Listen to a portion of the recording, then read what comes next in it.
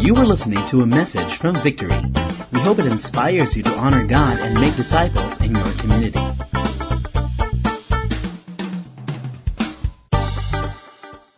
Our main text for this evening is found in Ephesians chapter 5, verse 3. I want you to read with me. Okay, even ako na lang magbabasa, no? Basahin nyo na lang siya with your eyes. But the Bible tells us, "But sexual immorality and all impurity or covetousness must not be even named among you as is proper among saints. Let there be no filthiness, nor foolish talk, nor crude joking, which are out of place, but instead, let there be thanksgiving." Can we just commit our time together?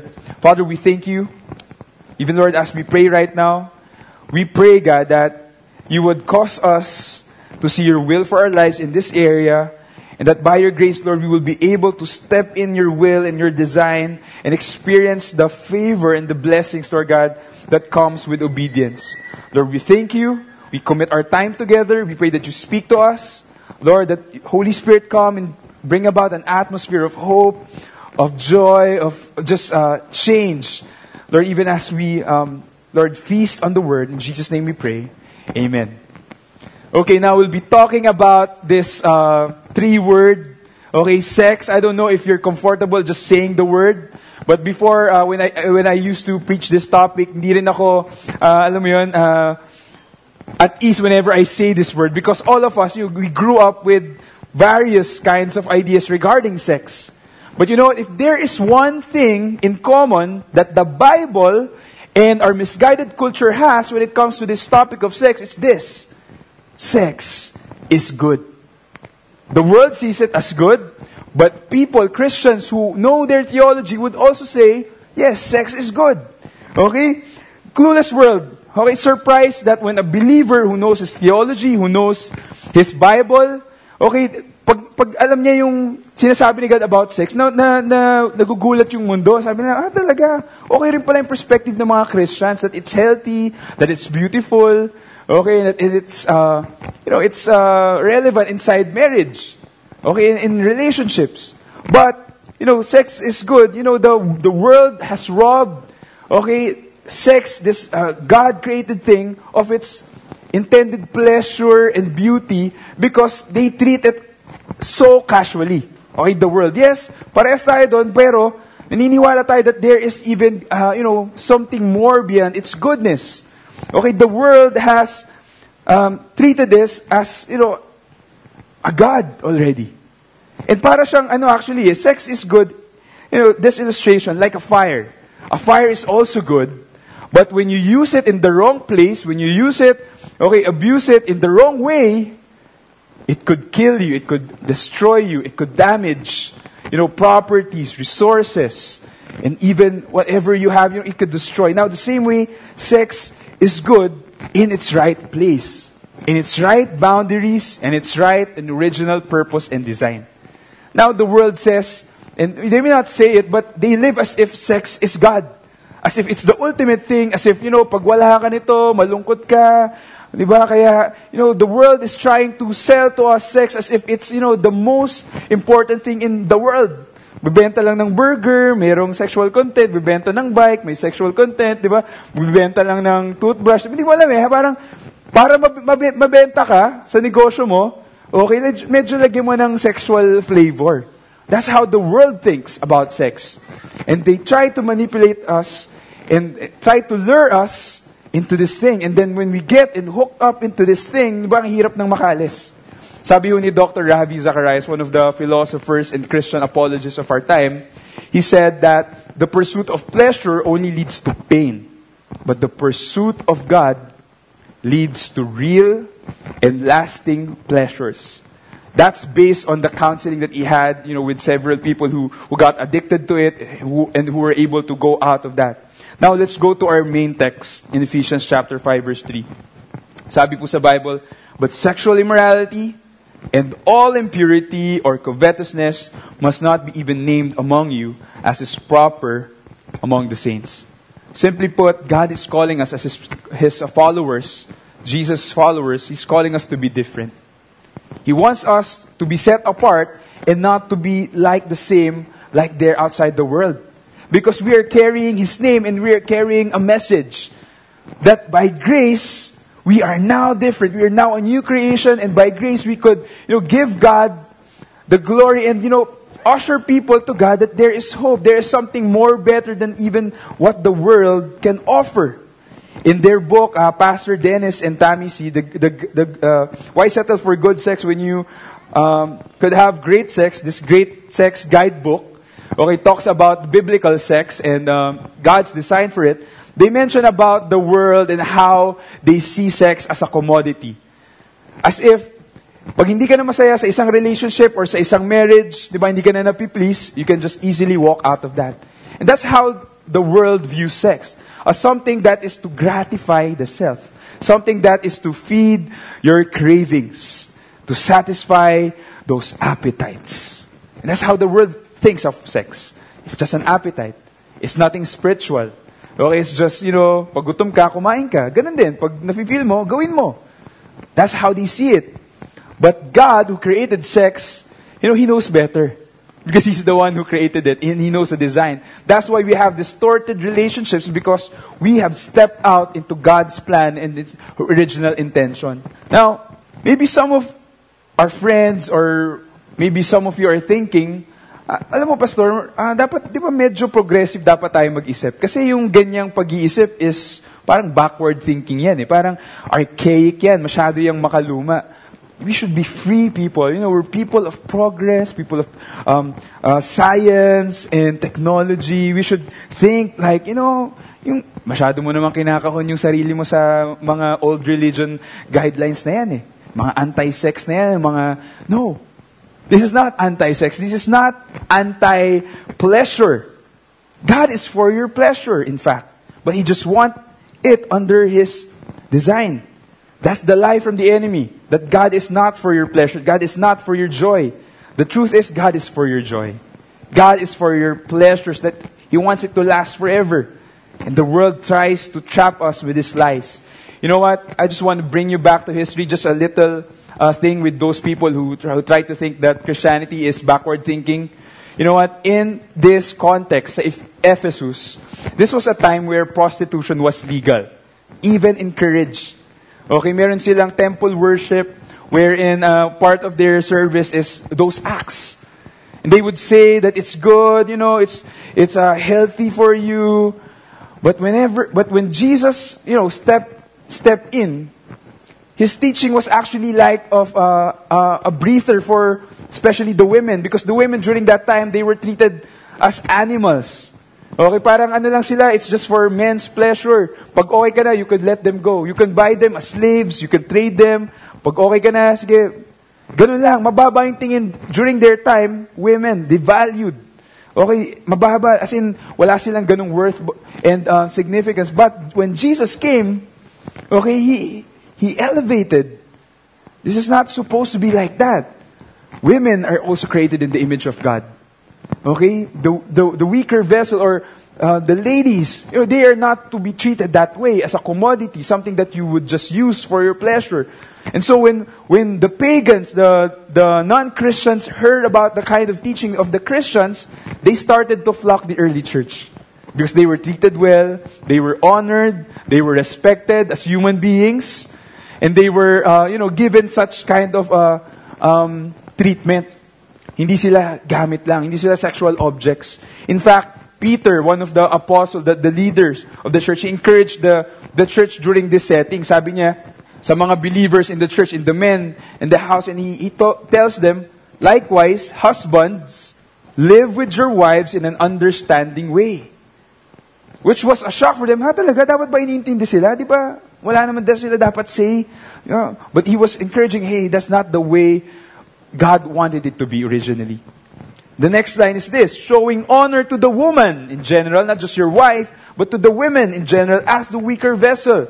Now, some women might say, weaker vessel? Kami, weak? Sino weak? This is not about weak in terms of significance or value. Ang ibig lang sabihin nito, pag nag-arm wrestling match kayo, mas malakas talaga yung lalaki. And therefore, this is an exhortation to the men to use their might, not to manipulate or to gratify, to use the women, but to serve them. not to take advantage, but to protect them. Okay, and Peter was saying, honor them as the weaker vessel, and since they are heirs with you of the grace of life, so that your prayers may not be hindered. Grabe no, napakaseryoso pala yung treatment natin sa women, that God will not answer our prayers if we don't treat them right. Okay, napakaseryoso. So, here was the exhortation during their time. Now, talk about progressive thinking. Christians actually are the ones who made the difference and progressed when it comes to how women were treated. And Paul, another key figure in church history, si Paul, when he wrote a letter to the Christians in Rome, this is what he said, and this was kind of shocking. Okay, seldom na nangyayari to, but here's what Paul says in Romans chapter 1, verse 24. Therefore, dahil matitigas yung ulo na nila, God gave them up. Si God nag-gives up. Sobrang tigas, sobrang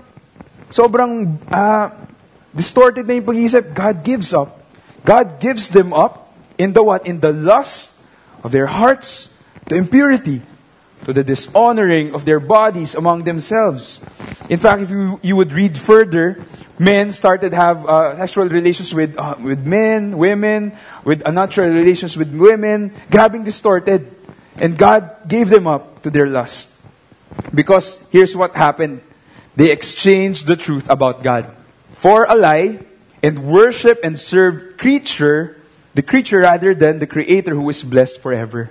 When God, who is the source of our identity, of our joy, of our security, is replaced with something, a created thing, okay, like sex or money or fame, kahit ano pang ipalit mo dyan, that becomes idolatry. And the heart of our idolatry is taking God out of His place and taking something created or someone, okay, to take His place, and that becomes idolatry. Therefore, God gave them up. And it's still true today. Some people are just, ang tagal na, addicted na, and we are reaping the consequences. Rise of STDs, teenage pregnancies, and all these sicknesses, and we have destroyed God's original design. But here's the good news. Okay, we can restore all these. Parang yung cellphone po ninyo na pag nagre-reset kayo, di ba meron dong option, restore factory settings. Ganun yung gusto ni God sa atin, na ma-restore back tayo to our original design. And by grace, that is our prayer, that we would have restoration of intimacy, restoration of sex when it comes to our marriages. And if you are here, you're single, that your mind might have be somehow affected by the world, it would be renewed and restored as well. Si Timothy po, dinisciple siya ni Paul. And he was able to raise Timothy to become a young leader, and he sent Timothy to Ephesus to pastor the church. That's why yung binasa ho natin sa Ephesians, actually nagpapastor nun si Timothy. And when Paul was training and raising up Timothy as the church leader of that congregation, he wrote sets of pastoral letters over time. Ito po yung tinatawag natin 1 Timothy, 2 Timothy, and even yung Titus. Okay, ito yung mga letters niya sa mga tinitrain niya to become church leaders, which in fact is still applicable for all of us. Okay, because as Christians, we follow Jesus, and our lives are somehow an influence to the next generation. So masabi natin, leader tayo in a way. And here's what I want to highlight in one of his letters, 1 Timothy 5, verse 22. Here was one of his letters to Timothy. Sabi niya, do not be hasty on the laying of hands, okay, but you are to keep yourself pure. Keep yourself pure. Sons and daughters of God, if you believe that you are part of the family of God, you are in the same way, we are all in the same way called to keep ourselves pure. Because there are a lot of benefits if you live according to God's ways. Okay, it makes you worthy of the best in life. It makes you trustworthy relationally. Purity also qualifies you for Christian service. It causes you to be fruitful, to make an impact. Okay, it gives you real joy and happiness. Okay, actually, based on research, mentally, spiritually, purity gives you the strength that you need. Okay, and from all the benefits, this is what I like. Living pure actually puts you in a place of God's best for your life. So it's the best thing. It's the best option that we could take. Now, the question is, Paano ba yan, pastor? Yes, I know it's beneficial. Yes, God's best. Pero hindi ko lang talaga magawa. Gusto ko pero hindi ko magawa. I end up giving in all the time. When temptations come, para talagang masarap lang. Pero after I give in, I feel dirty. I feel like a compromiser. Paano ba to? How do I live that? And I want our message, I want to encapsulate in 4 letters, in 4 words and concepts, using the word pure. Okay? First, for us to live pure and holy lives, we have to understand the issue of passion. Okay, ano ba yung deepest desire ng puso mo? Sino ba? Si Lord ba yan o yung mundo? Because if you know that you're in Christ, your deepest desire is the glory of God.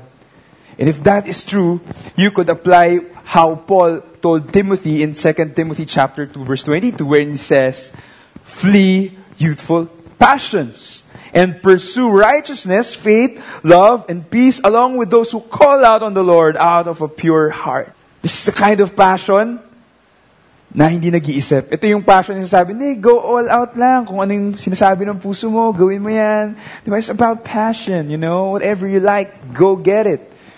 But the Bible tells us that the heart is deceitful above all things. And it's beyond cure. If we just follow our heart without thinking with the right guidelines, it would trap us. This is the kind of passion, the youthful passion that the Lord is instructing us to flee from. But instead, we are to pursue Jesus, what is right. And I like how one of the pastors, Pastor Jim Lafun, tells us that if you're struggling with purity, you are to know this, that the battle is not actually for purity, but it's a battle for passion. Because if you are passionate for God and the things of God, you will have no time, to entertain what the world offers you. Because you're so in love with God, with His Word, with His people, and His purpose for your life, you just can't, give time to what the world offers you. So that is His admonition.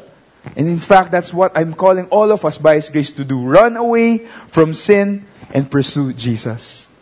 What's one of the things that our culture is telling us, especially in the area of, visuals. Diba sabihin ng iba, okay naman yung erotic images eh. Okay naman yan, diba? It's an art, Diba yung mga magazines na ganyan, it's just, celebrating God's creation. But in your heart, it's actually sinful idolatry already. When you look at women with desire, that's actually what God says sin. And let me tell you that if you are there and you're seated, you're lurking and you're feeding yourself, pigging out on those things of the world, pornography, you're actually like in the school. And in the school of pornography, you are training your mind to function, opposite to how God created to function. 3 things that you learn when you give in to pornography is this. Number 1, you learn and you begin to believe that a real body isn't good enough. Okay na to, okay na yung mga edited because kaya nahihirapan ka makipag-relate sa tunay na tao dahil nasanay ka na. Okay? A real body isn't good enough. Another lesson that you learn if you continue in that sin is this: one body isn't good enough. Dapat pa iba, dapat multiple. Sawa na ako dito, iba naman. One body isn't good enough. If you continue to do that, if you are married, even if you're single, your wife's body isn't good enough. That you will train yourself to think that way. Therefore, you begin to covet. You begin to look for pleasures outside how God created it. And that's sad. And the world before would try to, make fun of the pastors, of teachers. Ano ba yan? Porn is actually good. It's healthy. But you know what? A lot of scientists right now, neuroscience, and scientists would tell us, even if they're not Christian, they're beginning to, have some socially responsible programs telling us that porn kills love, that porn, according to science, is really not good pala. It changes your brain, it supports. And actually, science is catching up, and they're just affirming what the scriptures have already told us, that it's bad for you. It's not good for you. How do we fight this? We fight this by feeding the Spirit inside us. In our hearts, though, parang may dalawang wolves. The flesh and the spirit man. Now, whoever you feed will win. Now, if you keep feeding your old life, the flesh, okay, pag na-tempt ka, talagang mag-give in ka. But if you feed the Spirit, continue in the Word, in God's ways, when you are tempted, you will be stronger and you will overcome whatever temptation by God's grace. So don't make provisions for the flesh. Okay? Yung mga onting glimpse na ganyan, i-bounce mo na kagad yung mata mo. Pag meron palang mga idea na hindi tama, i-cancel mo na kagad. Capture those lies and those temptations and do not let it linger. Ephesians chapter 5 verse 3. Let's go back to the verse we've read. In NIV version, it says, "But among you, among the believers, must not be even a hint, kapiranggot, a hint, a clue of sexual immorality or of any kind of impurity or of greed, because these are improper for God's holy people." Iba ka na ngayon. Binago ka na ni God. Hindi na to bagay. Na-experience mo na ba pumasok ng party na out of place ka? Na sila casual yung suit nila, ikaw pagpasok mo talagang, di ba, sobra-sobra, naka-Amerikana ka pa, ay, parang out of place, parang ganun, hindi bagay. Okay, now, if you're a Christian, if you still pursue in these things, continue in these things, hindi bagay yan. Kapatid, tama na. Check out of that school. Okay, it's time for you to renew your mind. Okay, and be passionate for God. That's the first one. Passion for God, not the things of this world. Letter U is unashamed. Now, in Genesis chapter 2, we find the original design for marriage and sex. Okay, sabi dito in verse 24, "Therefore, a man shall leave his father and his mother," okay, lipat ka daw, "and hold fast to his wife." This is the principle of leaving and cleaving. Now, they shall become one flesh. You know, the purpose of sex is not just for procreation, yes, so that we would multiply, not only for procreation, but also for pleasure. God created it inside marriage so that we would enjoy each other for one flesh. And not only that, okay, God made it so that it would be permanent. So hindi lang procreation pala, hindi lang pleasure, but also for permanence. So that it would protect the family. It would secure the purpose of God in the family. Okay, and the man and his wife were both naked and were not ashamed. So unashamed, yung original plan ni God is that you would enter in a relationship vulnerable, knowing that this guy is accepting you, that woman is, whatever the flaws, is accepting you. That's the original design. Unashamed. Unashamed. But God also calls us to be unashamed when it comes to standing for His standards. Okay? Hindi yung nahihiya ka, onting ano lang, tapos hindi, sige na nga, kung lalaki ka nga, sige nga, lalaki ka, gawin mo nga to. Diba? Kung lalaki ka talaga, susundin mo si Lord. Kasi kung nag-give in ka dun sa sinasabi nila, kung lalaki ka nga, you just only show that you're insecure and you're not sure if you're really a man. But if you're not a man, you don't have to prove anything. Hey, okay lang ako. I know I'm a man. I can say no. Kayo na lang. I remember this story. One time, I was part of the music team. Bata pa ho ako noon, high school student. And our guy who's training me in guitar, okay, I really look up to this guy because one time he shared to us yung mga tinitrain niya about an incident his workmates has done to him. And while on the field, you know, may work na, nasa field ka, mag-hotel kayo. Ito hong guy na to, kasi yung mga friends niya knows that he's a Christian and he's standing for purity and holiness. Now, you know what his workmates did to him? Okay, nag-ambag-ambag sila, they got a prostitute, okay, and brought her outside his hotel room. And he knows that, you know, wala namang makakalam nito, baka sino ba to, baka, diba, libre naman. But that was just quick. Okay, and he realized, no, I'm not gonna be ashamed of standing for what is right. So, what he did, by God's grace, he was able to let the woman go, and yun pala, hindi niya alam, tsaka niyang nalaman na tinest pala siya. And that his friends, his workmates are testing him. After that incident, their respect for him, you know, got a notch higher. Totoo to. Hindi pala to religious. Alam niya yung conviction niya. And that's our prayer. That because we have relation with God, okay, we will not easily give in to the temptation, what the world offers us. So passion, it's a matter of passion. It's a matter of going back to God's original design that you would be unashamed. And third is this. You are to remind yourself of your identity in Christ. That in Christ you're already redeemed. You are loved. You are complete. Okay, nothing missing. Okay, nothing broken. Binili ka na ni God, and in Him, you're complete. Ephesians 5, let's continue. Chapter 5, verse 5 tells us, you may be sure of this, that everyone who is sexually immoral or impure, or who is covetous, that is an idolater, has no inheritance in the kingdom of Christ and God. And let no one deceive you with empty words. Ano yung empty words? The world would try to lure us with lots of empty words. Okay lang yan. Empty words. Wala naman nakakita. Lahat naman ng lalaki ginagawa to. Empty words. Even a company, a social a media company by the name Ashley Madison, di ba? Yung tagline niya, di ba? Life is short. Ano yun? Commit adultery, something like that. Okay, and a lot of people believing that their identity would be secure, nag-crash yung records. Na-expose. 30 million accounts. Were exposed. Resulting to what? To multiple resignations, divorce, and even suicide. Daming nasira because of adultery. Daming nasirang pamilya, nawalan ng pera, yung iba dahil sa hopelessness, nagpakamatay na lang. And those are empty words. The world will try to lure us, but in the end, we will just end up in pain. That's why this is our admonition to you in Ephesians chapter 5, verse 7. Therefore, the Bible tells us, do not become partners with them. For at one time, you were darkness, but now you are light in the Lord. Therefore, walk as children of light. Iba ka na. Redeemed ka na. Okay? Ibahin mo na yung sarili mo. Bago ka na. You don't need to give in. You're a new creation.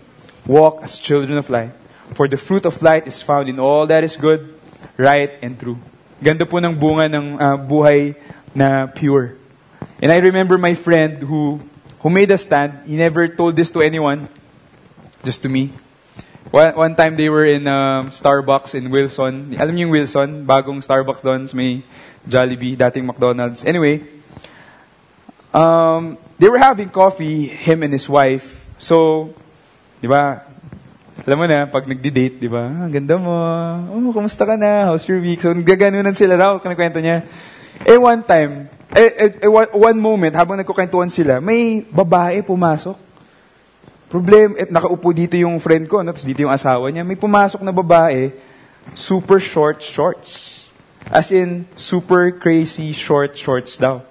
Siyempre, di ba, parang na-distract siya for a moment. Alam mo yung short na shorts na parang mas mahaba pa yung bulsa? Bago na ngayon, hindi na parang belt, na parang mas mahaba na raw yung... Anyway, so nung nakita yun, na-distract siya, ang ginawa niya, tumayo siya, tapos kinausap niya yung asawa niya, Han, palit tayo. So, parang nakatalikod. Okay, alam mo yung ginawa? Yung babae, joke lang, wala na. Mabol. Talagang nangulit no? But what he did, that gesture only proves that he knows his identity. In fact, akala niya, hindi napansin ng wife niya. Kinomention ng wife niya, eventually, sabi niya, honey, thank you That means a lot to me. Okay, nakita niya talaga yung pagbabago sa asawa niya. Kasi before, if he wasn't a Christian yet, he would, give it. Alam mo yung mga minsan pakabait ka na, kunwari, diba, pero tingin kang ganun. Diba, yung mga pasimple na maglalakad ka tapos, diba, yung mga, alam mo yung mga pasimple na, alam naman natin yun But as people who are loved and redeemed, we don't need to do that. We don't have to do that. Because in Christ, we are complete. Kompleto na tayo. The pleasure that we need, He's the one who's gonna give it to us. Now, last but not the least is this word. The word is exclusive. Passion, unashamed, redeemed. And this is our calling to be exclusive. God's design is that we would be exclusively for Him and for our spouse. Okay, you and me forever yan. Now, kung may asawa ka na, okay, you and her forever. If single ka pa lang, you and God, okay, forever. Not that hindi ka mag-aasawa. Pag nagkaroon ka, di ba, tatlo kayo forever, no?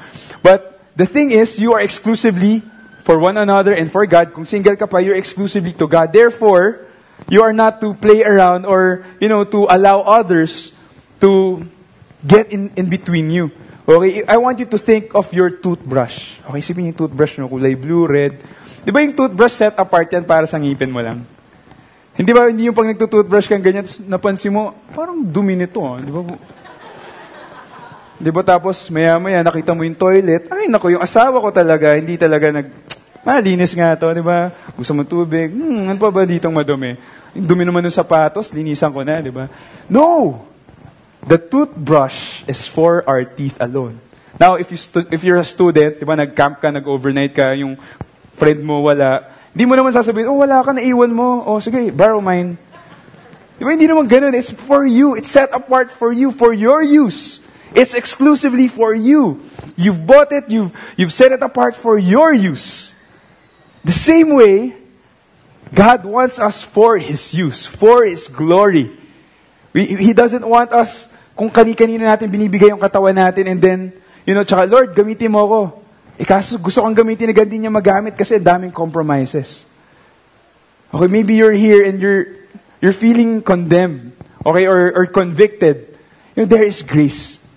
Later I will be praying, that God would restore intimacy and that there will be no hint of condemnation. Instead, we will walk in thanksgiving and we will really honor God in the way He called us to live.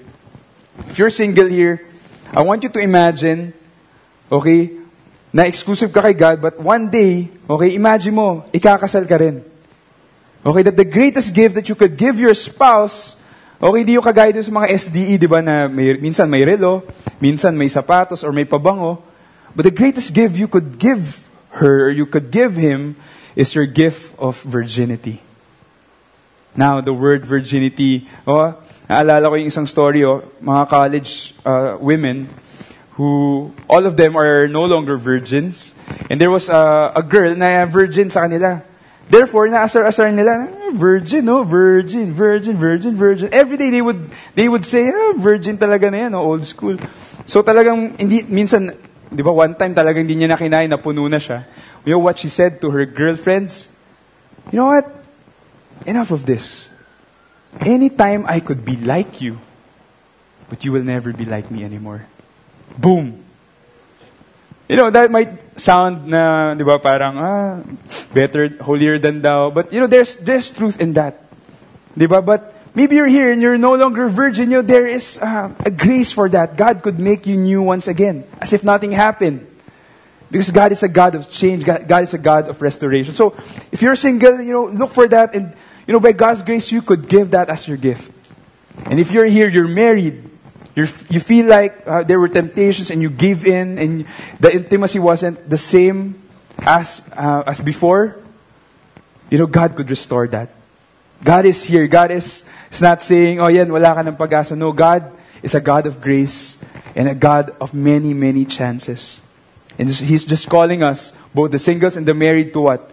To see marriage, to hold it in high honor. Hold marriage. Let marriage be held in honor among all. Whether you're single or married, and let the marriage bed, talking about sex inside marriage, be undefiled. For God will judge the sexually immoral and the adulterous. So, okay, good word, Pastor. Passion, unashamed, redeem, exclusive. But I still don't get it. I feel like anytime this week, baka mag-give in ulit ako. Where do we get the power? Where do we get the motivation to live pure and holy lives? It's actually in the same text that we've read. I want to bring you to Ephesians chapter 5, verse 4. Here is the secret. Here is the power. Let there be no filthiness, nor foolish talk, nor crude joking, which are out of place, but instead let there be thanksgiving. The key is thanksgiving. Thanksgiving? Paano connected dyan sa purity? Thanksgiving. It's actually the antidote for whatever kind of idolatry that that would tempt us to replace God with. Because in the gospel, we could be grateful that in Christ, everything that we need has been provided already. Okay, gospel gratitude pala yung way for us to live pure and holy lives. Knowing that, Lord, in you, all the pleasures, all the joy, all the security, all the power that I need, nasa iyo na, binigay mo na, Panginoon. Therefore, I will live a thankful life and I will give you praise. All these things I could overcome because of that kind of revelation. Thanksgiving is the antidote so that you would live a life of purity and holiness. I remember in closing, I want to retell the story of the African slave. During that time, they were sold as sex slaves a lot of them, they will be checked. They will go around, titignan yung mga iba-ibang parts, and people would bid and buy them. And there was this African sex slave, and a lot of bids have been made already. But there was a guy who entered the room and made a bid that's so high that all of them were shocked. Ha? Seryoso ka? Bibilin mo yan? Everyone gave up. And so binigay sa kanya yung bid. Okay, the girl is yours. So that rich man, okay, asked the girl, didn't grab her by hand. He said, just follow me. So the girl, diba, parang thinking that this guy is a lustful guy, will just use me, while following him, dinuraan niya, pareho kayo. Yeah. So, pinunasan niya lang ganun, tapos pumasok sila sa office. In that office, that's the place where, parang pag bumili ka ng kotse, yung title deed or your deed of sale binibigay. So, sinettle niya, hanggang nakuha niya na lahat ng papers, and then suddenly she turned to the girl and said, "Here, I've already bought you. Go ahead and live free." And the woman, the sex slave, goes to say, "You bought my freedom? You bought me so that I could be free? Paulit-ulit, binili mo ako para mapalaya ako, binili mo ako para mapalaya ako." Then it sunk down in her heart that this man was actually a good man trying to bail her out of her situation. And to her realization, it cost her because there's nowhere to go. She said to the man, "You have set me free. You've bought my freedom. I'm gonna serve you forever. Tell me what to do. I'm gonna follow you." And that's the picture of what God has done for us. On the cross, He has bought us. He paid the price we cannot pay. He set us free, not so that we would go back to our selfish, fleshly desires, but He set us free so that we could live in a relationship to Him. Live na may choice tayo, Lord. I want to give you my life. Lord, what do you want me to do? And this is a reminder for us that all of us, if you are in Christ, you are no longer your own. Because God bought you with a price. Therefore, this is the admonition. Honor God with your body. Honor God with your body. The cross, causes us to be grateful, and it leads us to that surrender, knowing that Jesus knows what is best, and therefore we are enabled to honor Him by living pure and holy lives. Let's all bow down our heads and pray. Father, we thank you for reminding us that in you, Lord, we find our value. In you, Lord, you are willing to pay the price, God. Everything that's necessary to set us free from the slavery of sin, the lies of our sin, and the results of our sin. God, thank you for setting us free and buying us back so that we could have a relationship with you and we could enjoy this life in its original design. Thank you for listening to this message. For more messages like these from other Victory Centers, please visit victory.org.ph/resources/podcast.